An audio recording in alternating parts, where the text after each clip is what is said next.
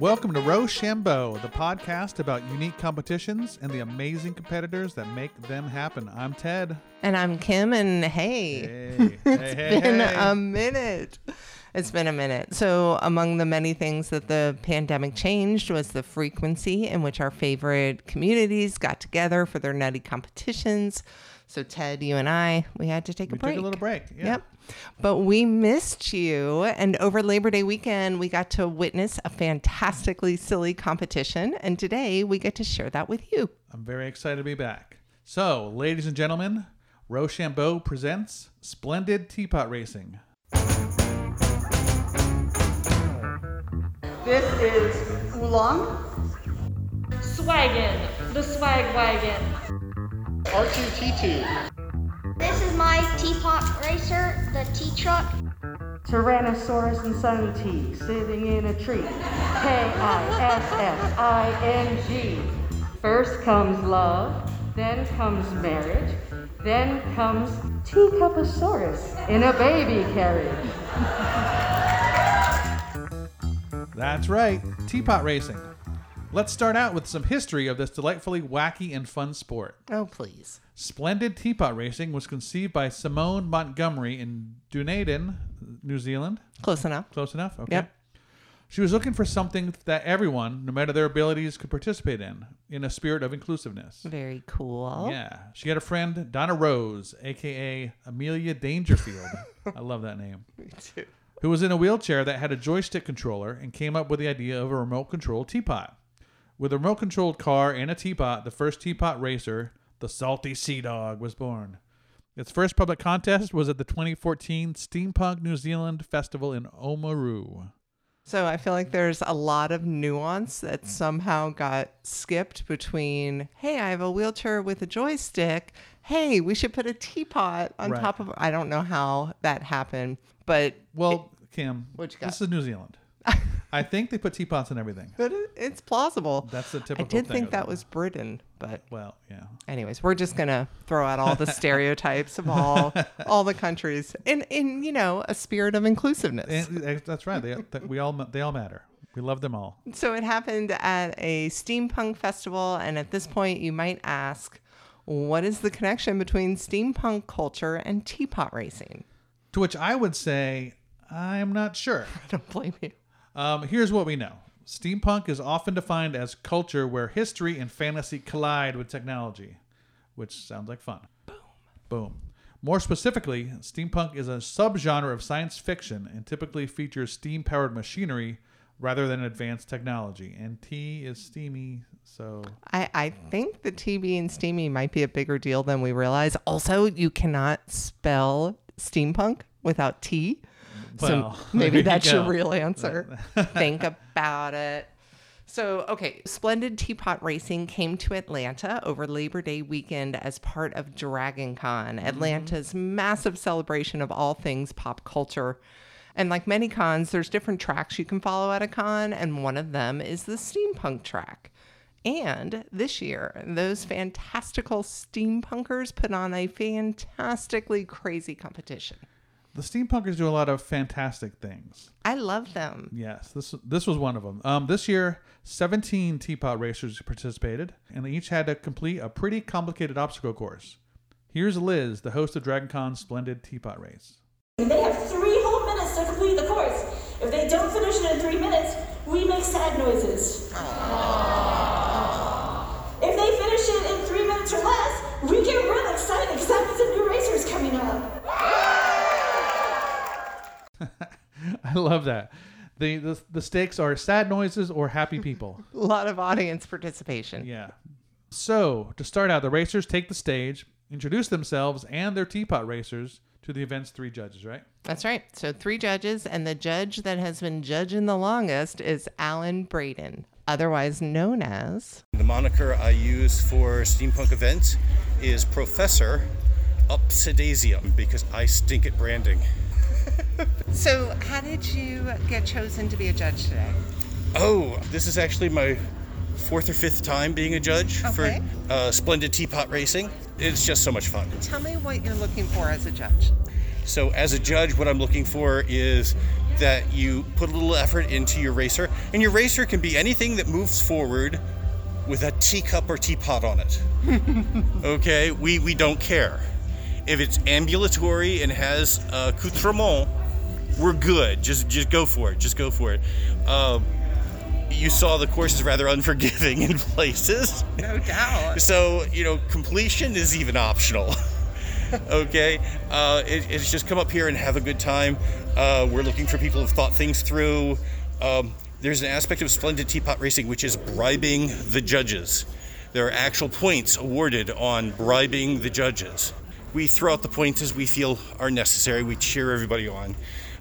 There's also the time factor. We give them 3 minutes to race, and really the time is one of the leading heavy scores. It's usually the fastest racer is going to win, but because of the unforgiving obstacles... Can you describe the obstacles? Certainly. You start at the starting line. The first obstacle is a slalom of teacups and saucers balanced on top of candlesticks. So you have to weave your way through that, and then you get to the dreaded Ramp of Doom. And this is a roughly 45 degree angle curved ramp. And we would like you to go up one side, make the curve, and come down the other side. That's the object of it.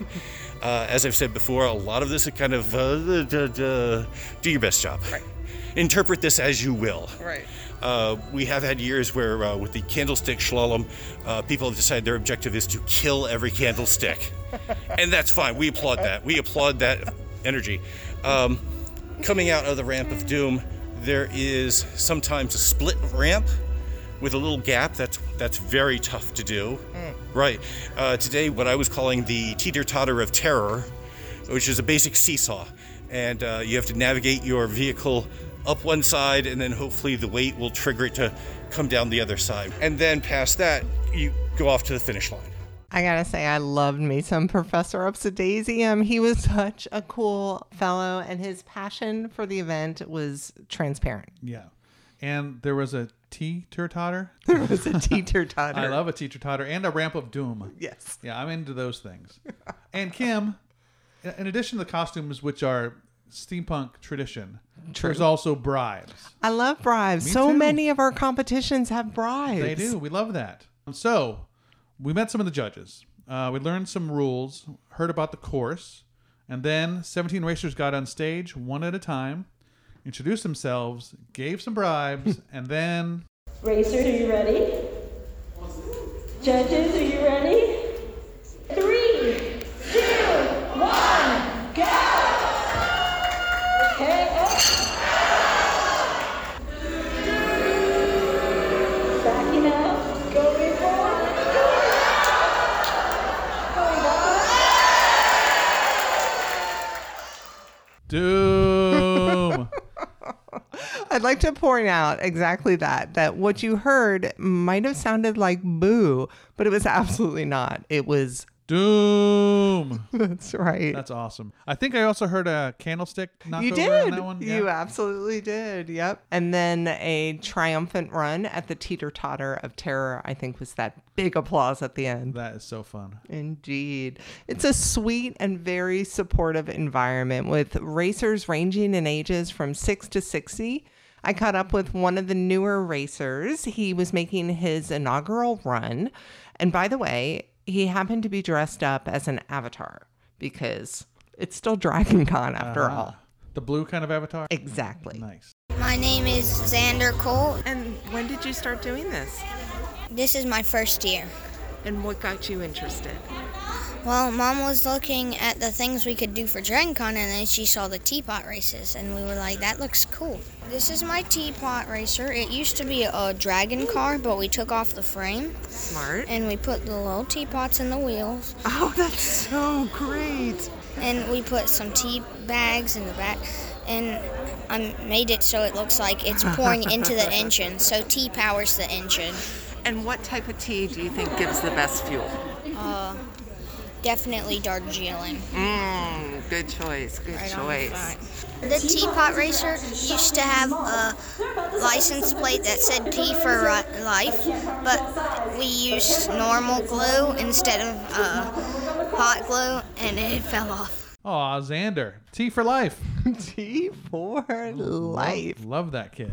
Yeah, he was the best. And in no time at all, he was hitting the stage. Are we ready? Introduce yourself. My name is Xander, and this is my teapot racer, the T-Truck. It's a very special teapot racer because it's completely powered on tea. Well done. It says drive the judges. I have stickers and some fruit snacks.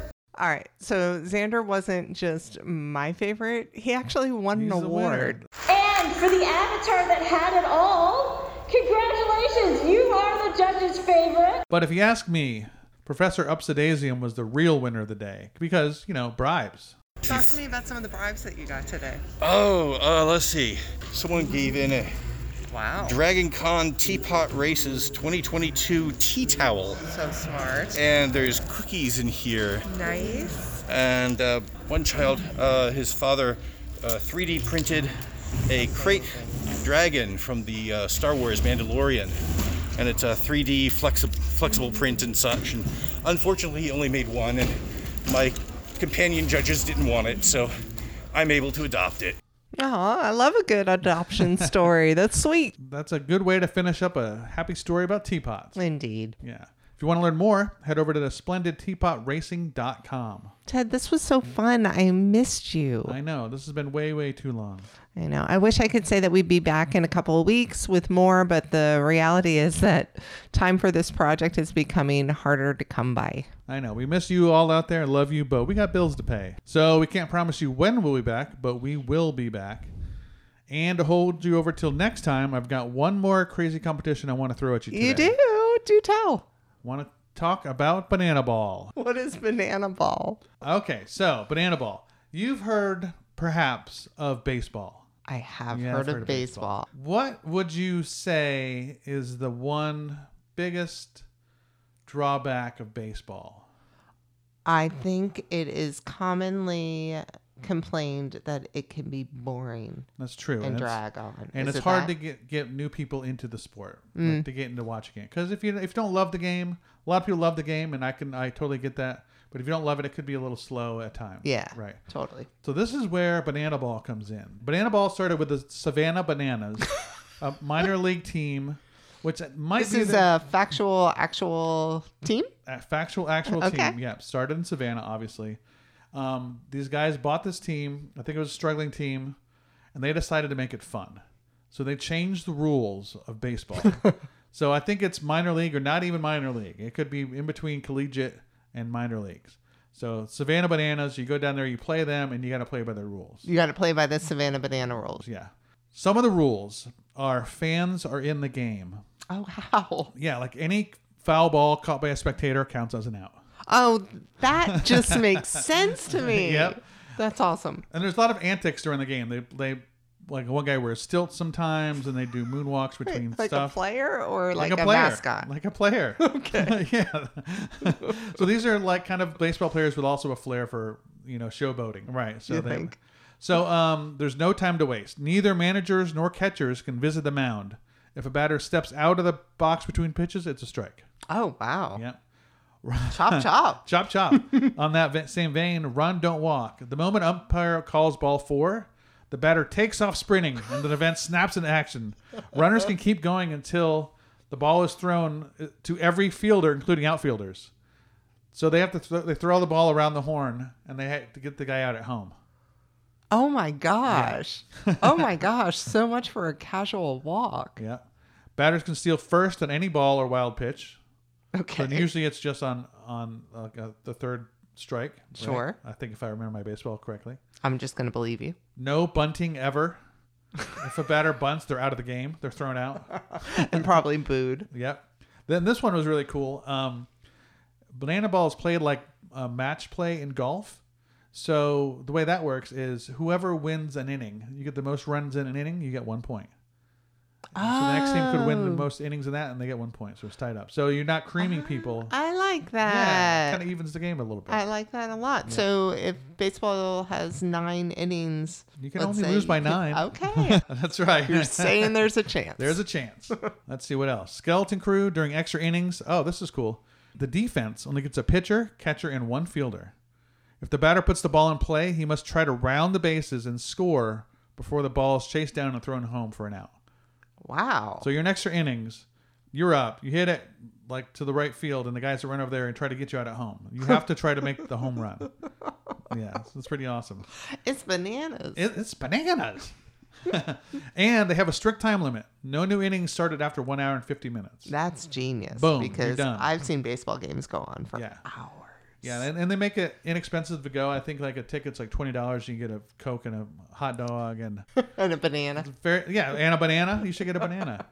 And they play a lot of southern teams that go there. I know Macon. They played a game in Macon I wanted to go to, but I didn't get to go. But it sounds like a blast. I really want to. Is it safe to assume that they have a mascot that's dressed as a banana? He is a banana, and he's got big guns, and he's swinging a baseball bat. Big guns? Big guns. A banana He's a with ripped- big guns. He's a ripped banana. Fantastic. Fantastic. I hear it's very appealing. Yeah. Oh, Still got it. Still yeah. got it. Punny Ted. That's right. Oh, that was great. Thank you, Ted. You're welcome. And I hope we can catch up with y'all someday again soon. We're still on social media. It's true. Yep. I did post something recently about our friend Kurt Steiner. The Stone skimming or skipping? Stone skipping champion. Skipping. He's got eyes on the skimming, but right now he's the world record holder stone skipping champion of the world. Fantastic. Friend of Rochambeau. He was just in Outside Magazine. That's Yeah. awesome. And are you still stone skipping? I Ted still Ledoux? am non-professionally in the lakes around upstate New York. Fantastic. There might be something with Kurt Steiner sometime coming up. So, hey, you guys, tell us about your favorite crazy competition or just say hi. We're at Rochambeau Podcast on both Facebook and Instagram, and our website is rochambeaupodcast.com. And thanks again, of course, to Cadillac Jones for sharing their music with us for this podcast. If they play in your town, go see them. They're awesome. Till next time, people. Goodbye.